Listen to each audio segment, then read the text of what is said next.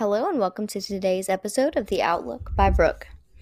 Now, today has been actually kind of a slow news day, but this is a season where things are just kind of like building and building and building, which is fine because they say that we're going to love how this movie ends, but the grand finale may just be a little scary.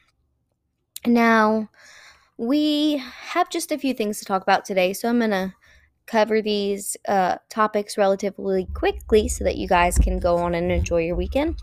But Australia is one of the most vaccinated countries in the world, and they also have one of the highest records of COVID death.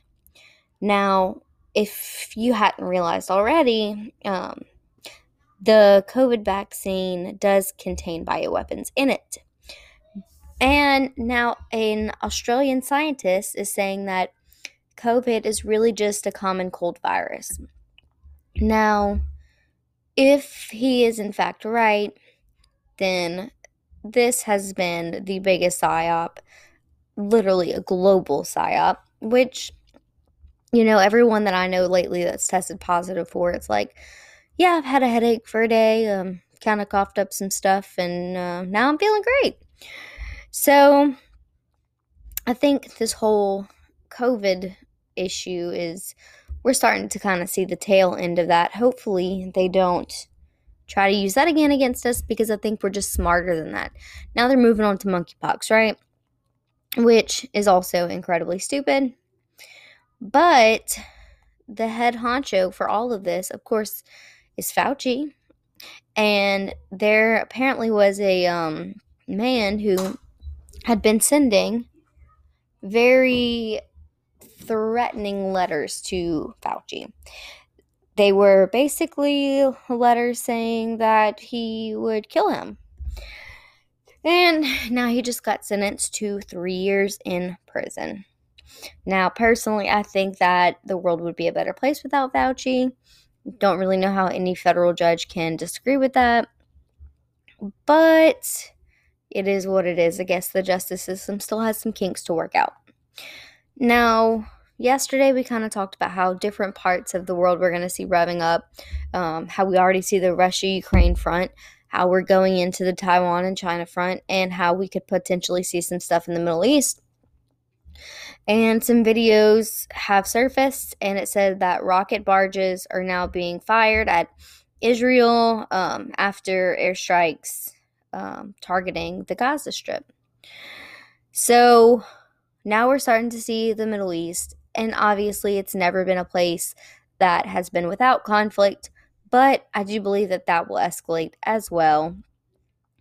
And China, on that front, they are now saying that they're not going to be committed to implementing this climate change agenda anymore that the U.S. has tried to push, which means that, well, that tells me that a lot of the deep state rats have been flushed out of China. And Xi Jinping has never really been a fan favorite for many people, but neither has Vladimir Putin because of our mainstream media and what we've been taught our entire lives. So I am very curious to see how this will go. I have a feeling that China will end up being made to look like the bad guy in social media and mainstream media, when in reality he is the good guy, trying to clear out Taiwan like Russia did Ukraine. And I'm also curious to see what surfaces when that happens. But I also wanted to point this out. Whenever the Clintons or the Pelosi's or the Obamas or the Bushes start to be supportive of an idea or a country, that should be a huge red flag for you. Now, you remember at the beginning of the Russia-Ukraine crisis, they wanted to send support to Ukraine and still are. They're still giving billions of dollars to Ukraine, right? Well, we saw Pelosi and John Kerry, all these people that have kids that work for Ukraine, like, Hunter Biden and Burisma. They were very vocal about being supportive for Ukraine. And then we just see Nancy Pelosi just visit Taiwan like it wasn't anybody's business where she was going. And in a similar fashion, I feel like that was her way of saying without saying that she is supportive of Taiwan. So, if she wasn't going to support the China front, and she's pretty much made her decision by going to Taiwan. So, we are not going to be supportive of that country because obviously she had some deep state business to wrap up. So, that unfortunately is all I have for you guys today. I know this is a short podcast, but in the weeks to come, I know that things will rev up every day, and I'm going to just praise God for this quiet Friday that we're having. You guys enjoy and have a very safe weekend. Oh, one last thing, it just came to mind. August 11th, they're doing an EBS or Emergency Alert System test. There was one last year in September at some time, and we just got told by FEMA that if there was a emergency alert popped up on your phone, basically they're just sitting there discrediting, saying that they were probably hacked, but there is one planned. So is that, can they say now we've updated our software? Can they say this is legitimate? I personally believe that this EBS test is not going to be the official EBS, but I think that it is going to be another way for them to check if we send out an emergency alert, how many people is it going to reach and which routes will create blocks.